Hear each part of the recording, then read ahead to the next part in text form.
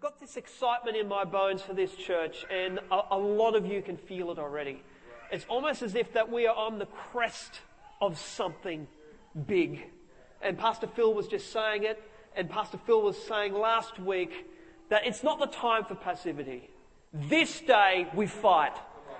This day we fight. And I honestly believe that this church is stepping into a whole new season. It's like a whole new level of favour, a whole new level of blessing and expanse and growth. And we as a church are part of that. And I couldn't be more excited. But what happened with passivity? It happens when we decide to say, enough with your present circumstances. God, I want more. God, I want to enter into that which you have for me. I remember when I was in high school in year 8, and there was this guy, a Gorican high school, bless the school. This guy harassed me, teased me. I know, me. Why would you want to tease me?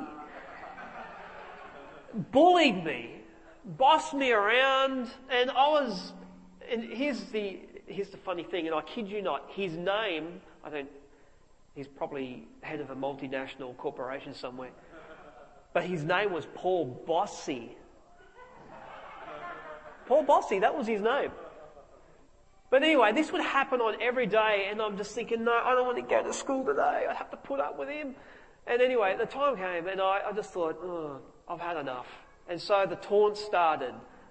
The blah, blah, blah, blah. I can't remember what it was. Blah, blah, blah, blah.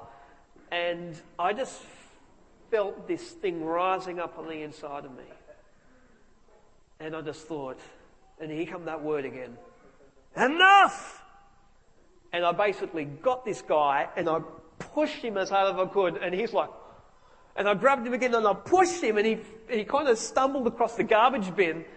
And I was about to clock him one, and these 2 year 12 girls walked past and goes, "Hey, you boys, cut it out."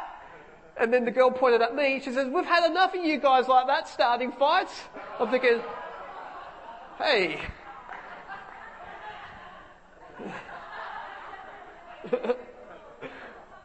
But you know what? I'll never forget the look in Paul Bossy's eyes. It was almost, he saw a lion in me. He saw a lion in me. And I just thought, wow, this is cool. I should be doing this more often. But he saw the fact that I had said, enough! And I put my foot down, and I wasn't going to cop any more of it. And you know what? With many of us, we let the enemy come in and push us around. We let the enemy come in and, curse us with sickness. We let the enemy come in and bring in division in our relationships and in our marriages. We let the enemy steal the blessing which should be ours. We go without nothing for so long. And the devil's like, yeah, this is great. This is how I like it. And God's like, when are you going to say enough? When are you going to put your foot down? And I believe I'm living out this message right now because I'm in the mode of enough. And I believe that as a church, when we get into that mode, we talked about that war mode. When you get into that war mode, things begin to happen. You begin to walk into that which God has for you. Amen. Now, I'm going to divide this message into 2 sections. The first section is why we fight. So, if you've got your Bibles, Judges chapter 2. Judges chapter 2.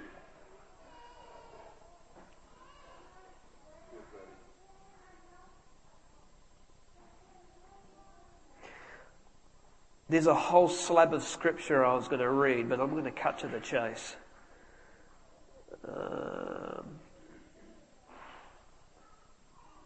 Judges chapter 2, let's read from verse 18.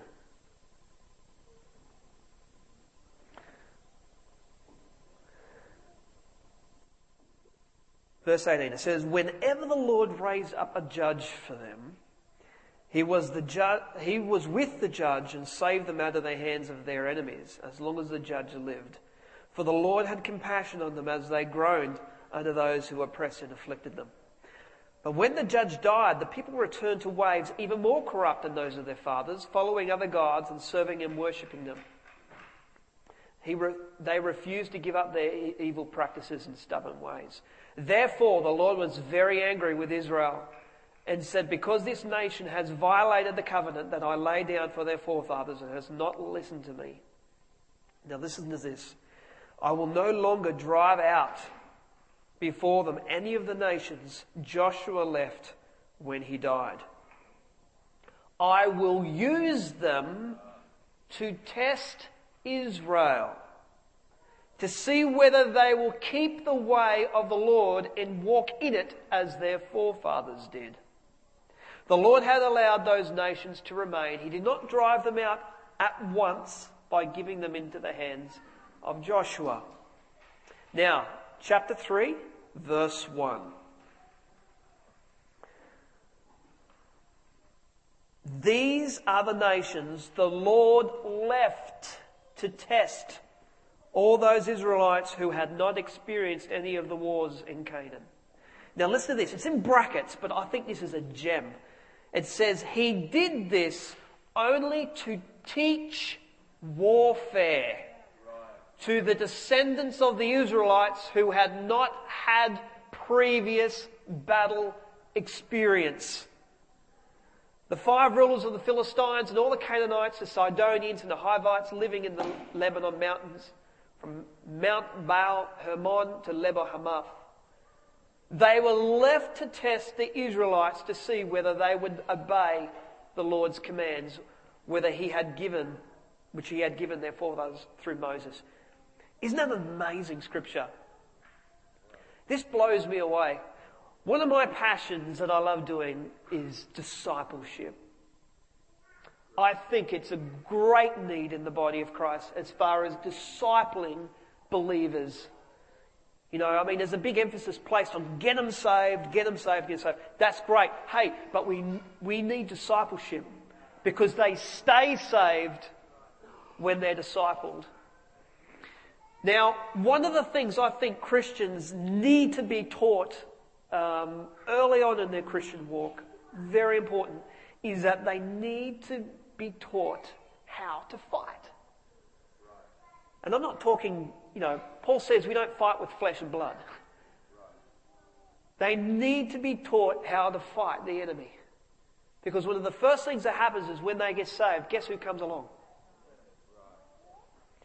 The devil.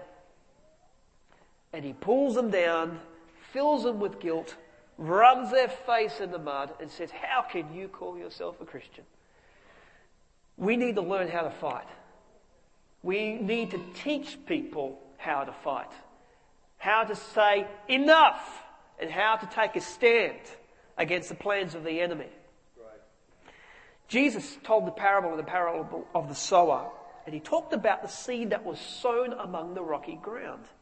He said the seed in which was sown on rocky ground are the ones who receive the word with joy when they hear it, but they have no root. They believe for a while, but when the time of testing comes, they quickly fall away. I think that's tragic. It's interesting that some people think that it's the devil's job to test. It's the devil's job to test. We all know it's the devil's job to tempt. And they also think it's the devil's job to test. But let me say this to you. The devil will come to tempt you, but God will come to test you. It's God's role to test you. Well, I think we really need to get a hold of that. Why does God test us? Deuteronomy chapter 8 verse 2. Deuteronomy chapter 8 verse 2 says, remember how the Lord your God led you all the way in the desert these 40 years to humble you and to test you, in order to know what was in your heart, whether or not you would keep his commands. Now, God tests us not so much that he can reveal to himself what's in your heart. He already knows that. We know that. He tests us to reveal to us what's in our heart. I think that's very significant. David in Psalm 139 verse 23-24, he says this: "Search me, O God, and know my heart. Test me and know my anxious thoughts. See if there is any offensive way in me, and lead me in the way everlasting." That's one of my most favourite psalms. I love that psalm. It's beautiful. God also tests us for his name's sake. This was an amazing revelation when I got it. Isaiah 48 verses 10 and 11 says, "See, I have refined you, though not as silver. I have tested you in the furnace of affliction." Who's been in the furnace of affliction? All these hands. I know it. I know it very well. He says, "I have tested you in the furnace of affliction for my own sake. For my own sake I do this. How can I let myself be defamed? I will not yield my glory to another." Isn't it interesting?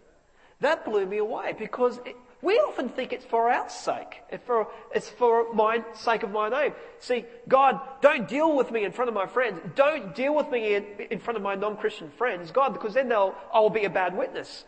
Don't deal with me like that, isn't it? No.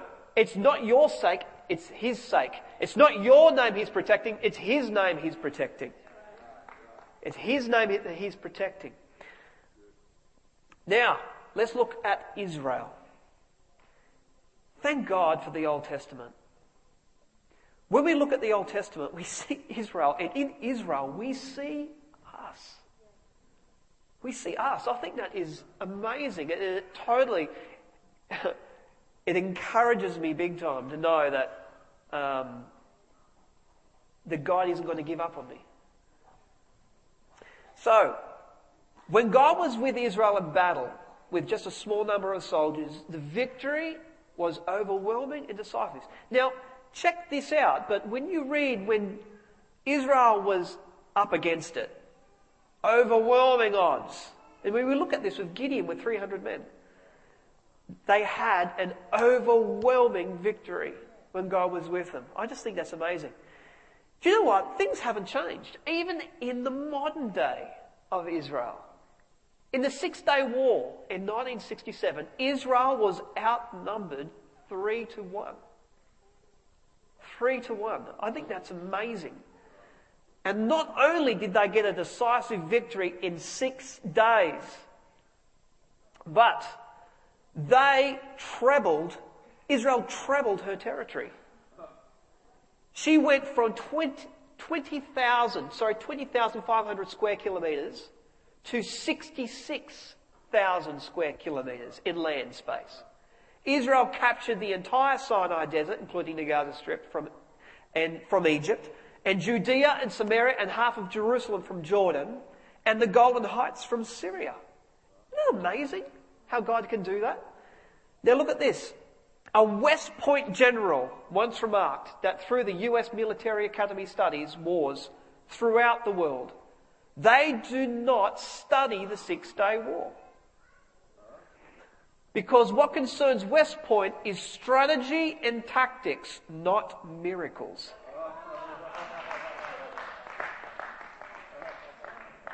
Isn't that amazing?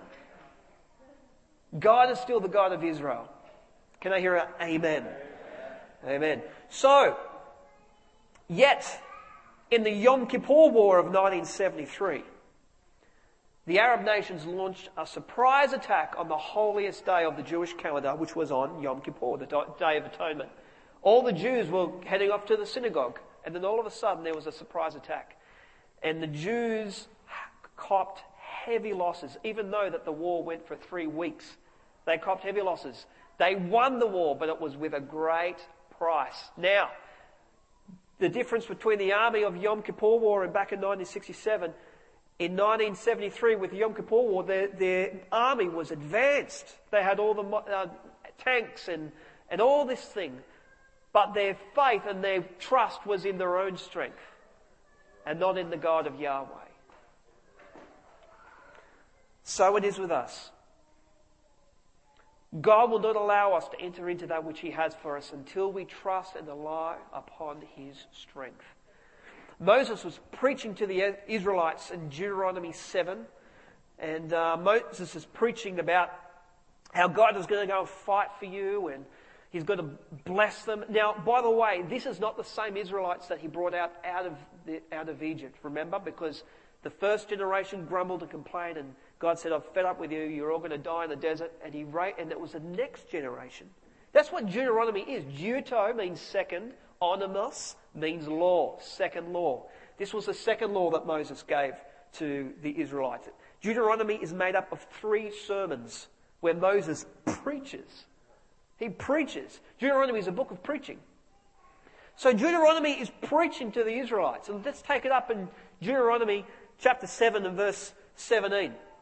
He says, "You may say to yourselves, these nations are stronger than we are." And you can hear the crowd going, "Yeah, preach it, Moses." You know, Moses, you know that was? He's a preacher. He's a preacher. You preach that, white boy. You preach. And Moses is going, "But do not be afraid of them. Remember well what the Lord did to Pharaoh and all of Egypt." Amen, brother. You preach that. "You saw with your own eyes the great trials, the miraculous signs and wonders, the mighty hand,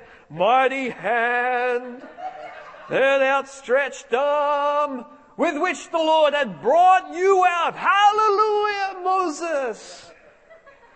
"The Lord your God will do the same to all your peoples you now fear. Moreover, the Lord your God will send the hornet among you." Amen. He's a preaching heaven down and hell out the door. "Do not be terrified by them, for the Lord your God who is among you is a great and awesome God." Amen. And then Moses says this, "The Lord your God will drive out those nations before you little by little." What was it that preacher just said? Little by little. You will not be allowed to eliminate them all at once, or the wild animals will multiply around you. Isn't that interesting? The amens and the preach at Moses gave way to the sound of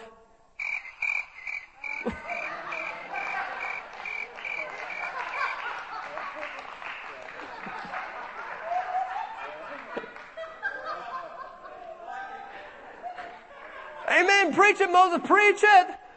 Little by little. God made it very clear, a very important point. What was that? You're not going to be able to possess all that which God has for you in a matter of days. It ain't going to happen. Listen to what he says, and this is amazing. This bloke. He says that you will not be allowed to eliminate them all at once, and this blows me away, or the wild animals will multiply around you. I think that's an amazing statement.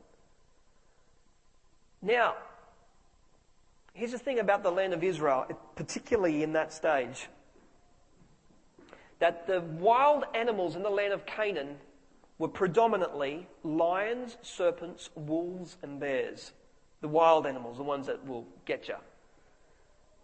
Now, here's the thing about this, is that each of these animals can be used as an analogy of the devil. Lions, Satan prowls around like a roaring lion. Now, here's the thing about Canaan. See, back then they had jungle on the western side of the Jordan River. There was all jungle. That's where the lions and the bears were. But when the Babylonians came, they have a scorched earth policy and they wiped out all of the jungles. They even killed all of the animals. That was the policy of the Babylonians, destroy everything. Now, serpents, Revelation 22, he sees the dragon, that ancient serpent who is the devil. Wolves, Acts 20:29, I know that after I leave, savage wolves will come in among you and not spare the flock. Bears are a symbol of God's judgment in 2 Kings 2:24. Isn't this amazing? Now, God will not give it to you all at once. Why? Because the enemy, wild beasts, could potentially come in and steal it off you and become too numerous for you. And see, God won't bring you into it until you grow into it. God won't bring you into it until you are mature enough to grow into it, until you get until you're developed enough to handle it. Now, we all know the stories of those people that win Lotto or Powerball. They win $10 million, and months later, what happens? They're broke. Why is that the case?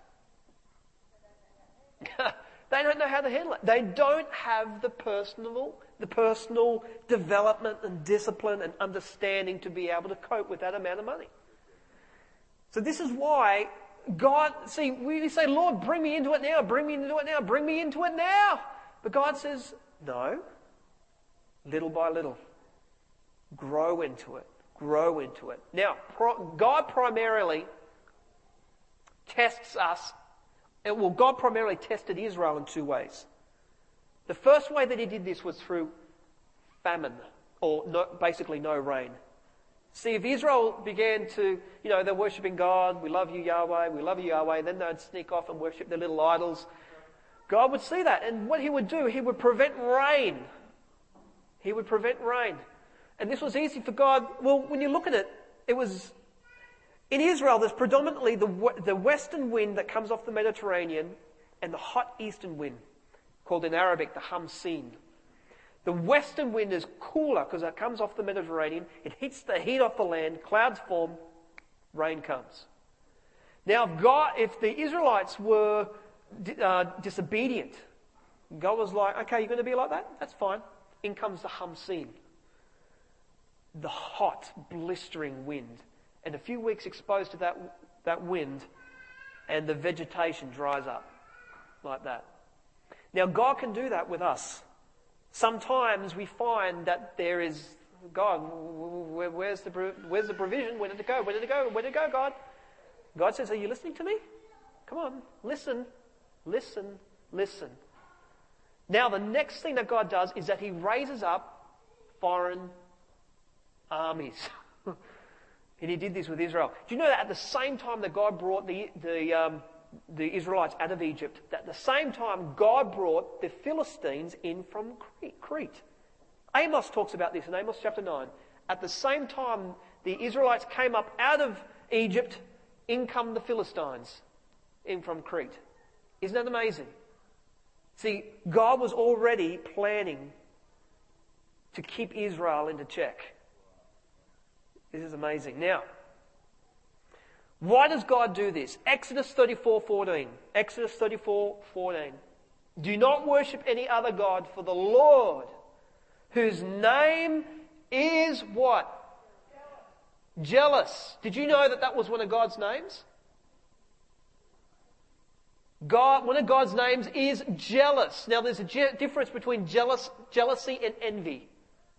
Envy is, I want that guy's Lamborghini Gallardo.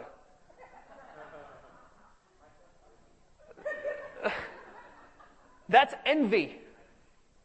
But if someone, and this is not the case, but if someone, heaven forbid, would run off with my wife, I would be jealous. You know the difference? Because he has something that belongs to me. He has something that belongs to me. That is the difference.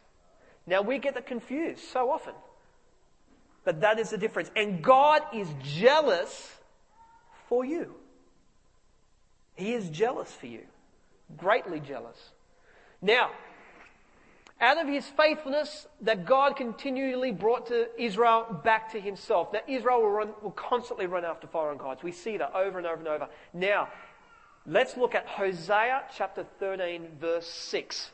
Now, this to me sums up us as Christians. Let's be honest. Hosea chapter 13 verse 6. It is a cycle that we find ourselves in.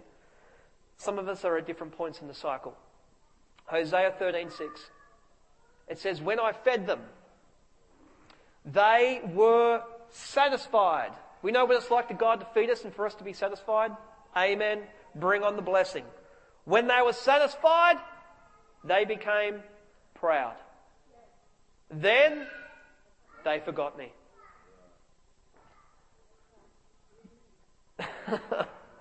That's the circle. We look at the cycle of Israel's submission, complacency, disobedience, and repentance. And we see the same thing with us. It's the same thing with us. And there came a time with Israel when he said, enough.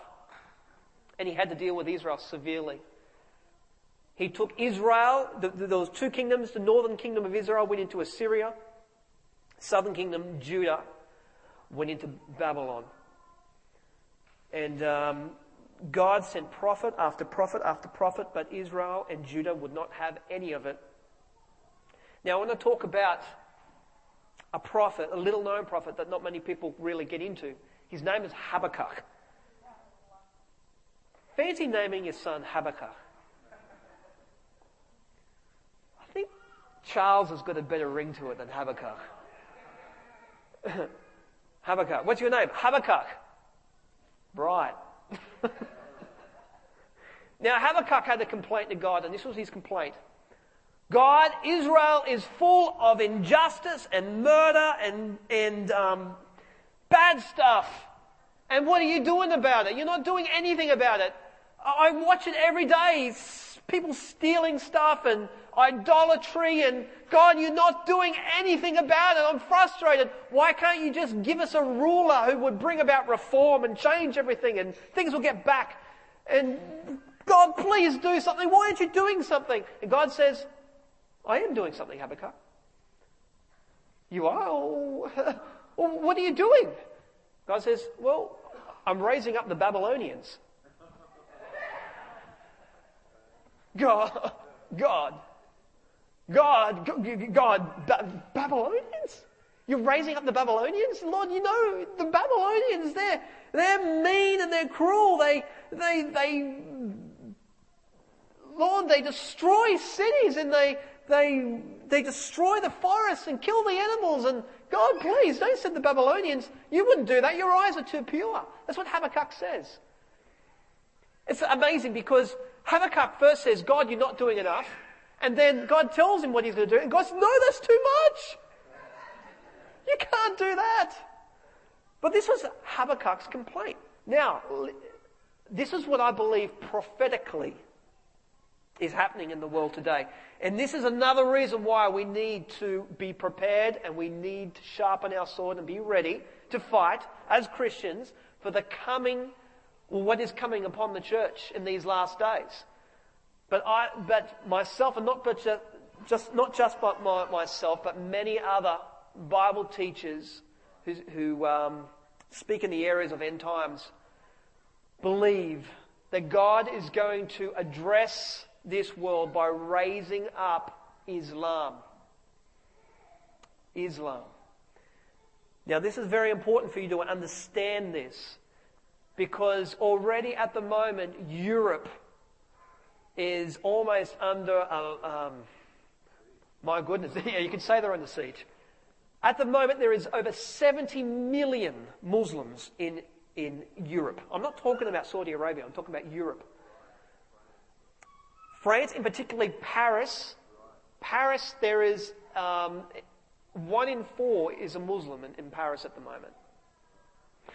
In England, it's even getting worse, to the point that they have even appointed an Islamic political party in the House of Commons, which means they believe that by the year 2025, they will have enough votes of a majority to vote in an Islamic party in England.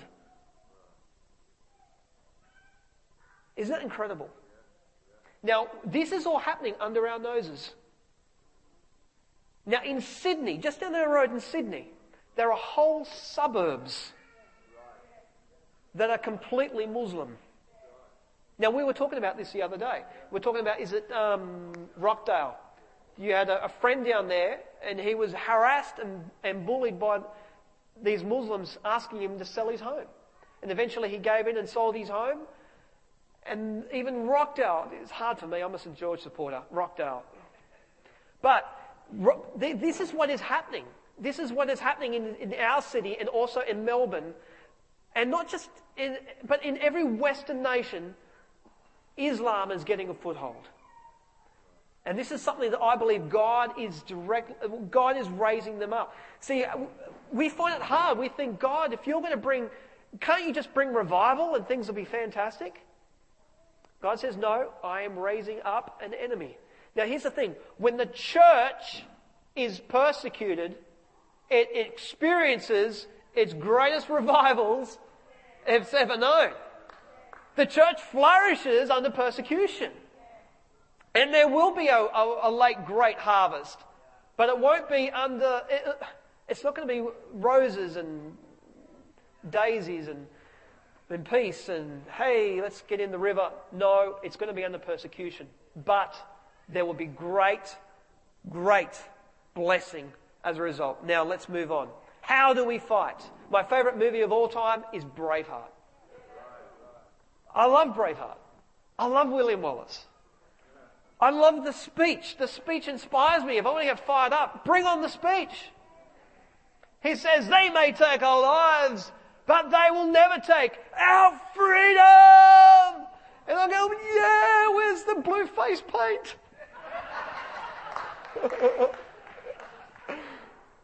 I love it. But then, you don't really notice this bit, but straight after he says that, it cuts to these two guys. And the one guy says to the other one, great speech, but what do we do now?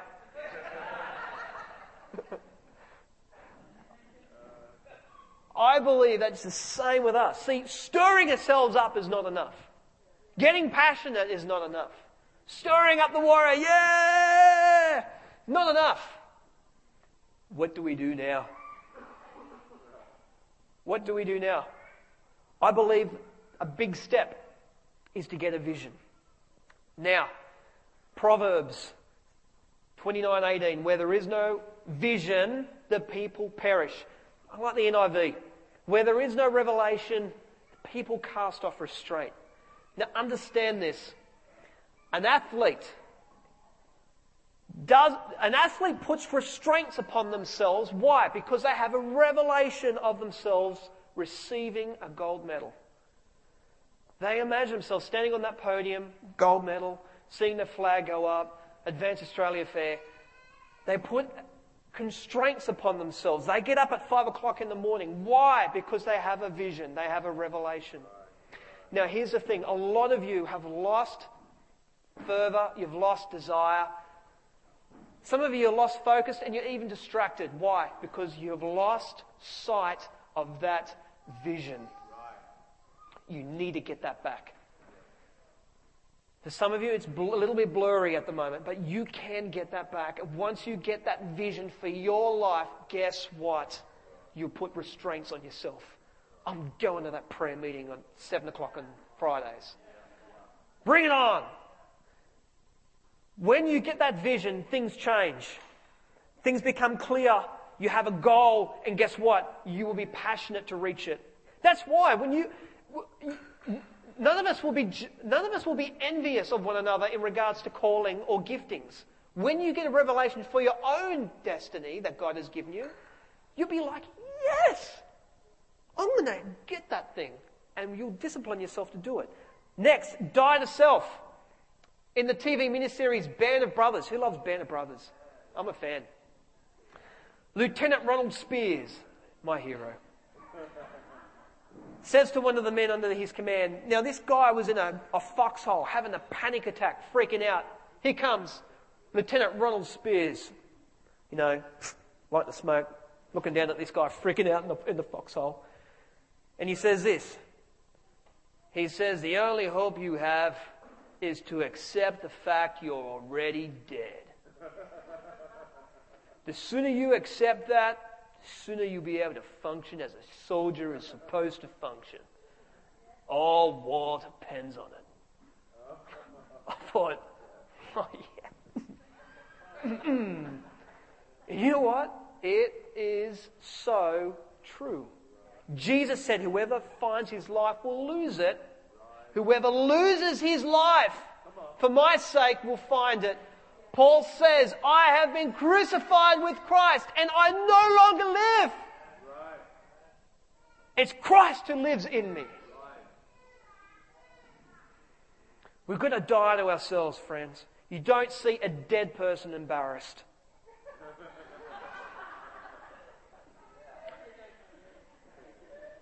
Dead people don't care.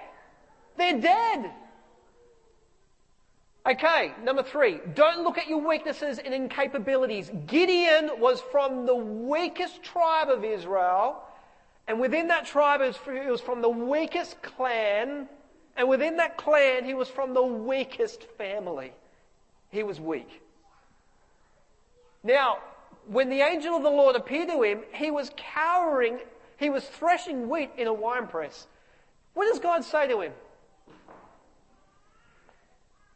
You weak little pathetic thing, you. He says, Gideon, O mighty man of valor. Wow. That makes me feel good. You mighty man of valor, he says to Gideon. And God says that the same to you. If you think you're weak, if you think you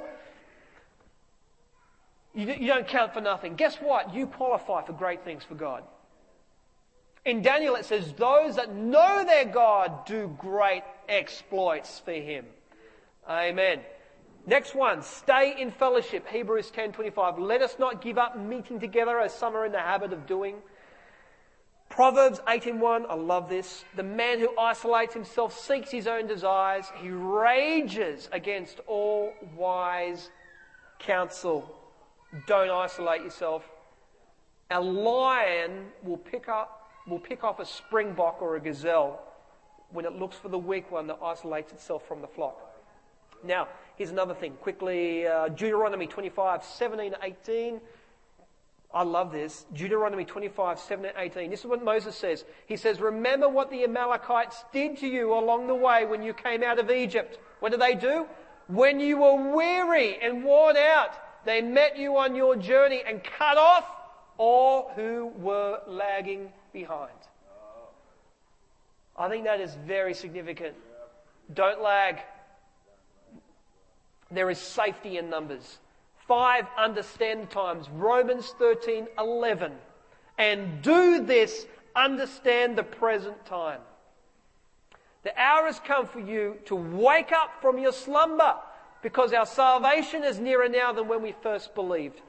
Now, this is one of the things I love about this church. This church is a prophetic church. We're understanding, we're on the pulse with what is happening at the moment. In Revelation, it says, he who has ears to hear, let him hear what the Spirit says to the churches. This is what this church is doing, and I thank God for that. Number 6, draw near to God. James 4:7, submit yourselves then to God, resist the devil, and he will flee. So we've got to submit to God. At the end of the day, if you're going to stir up that warrior within you, you have to be submissive to God. And my last scripture, and if I could have the band up, that'll be fantastic. Exodus chapter 33, verses 10-11. Now there are 2 beautiful pictures here in this scripture. 2 beautiful pictures of intimacy. First one with Moses, the second one with Joshua. Let's read this. It says, whenever the people saw the pillar of cloud standing at the entrance to the tent, they all stood and worshipped. Wow, just imagine it. I just want you to picture yourself being there. Whenever the people saw the pillar of cloud standing at the entrance to the tent, they all stood and they worshipped. each at the entrance to his tent. Now, verse 11. The Lord would speak with Moses face to face. Did you hear that? Face to face. As a man speaks with his friend. Then Moses would return to the camp, but his young age Joshua, son of Nun, did not leave the tent. You see, Moses speaking with God face to face. Then Moses would return back to the camp, and you know what? Joshua, he'd just be standing there like this at the tent, soaking up the presence of God. That's what we need to do. In his presence is fullness of joy, and at his right hand there are pleasures forevermore. In his presence, no enemy can taunt you.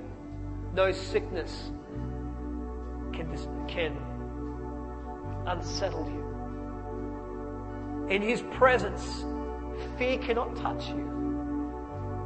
In 1 John, it says, perfect love casts out all fear. In his presence. Now, some of you might need to respond this morning in regard to where you are at. Some of you have let the enemy taunt you for long enough, and you know that enough is enough. And you're going to put your foot down and say, enough. I am a child of the Most High God. If God is for me, then who can be against me? You need to put on that helmet of salvation, that breastplate of righteousness, the shield of faith, and the sword of the Spirit, and start declaring to your circumstances, greater is he that is in me than he that is in the world. You watch out, devil, here I come. Jesus says in the book of Luke, for you shall overcome snakes and scorpions and overcome all the power of the enemy. It doesn't say some of the power of the enemy. It says all the power of the enemy. Yeah. So let's all stand.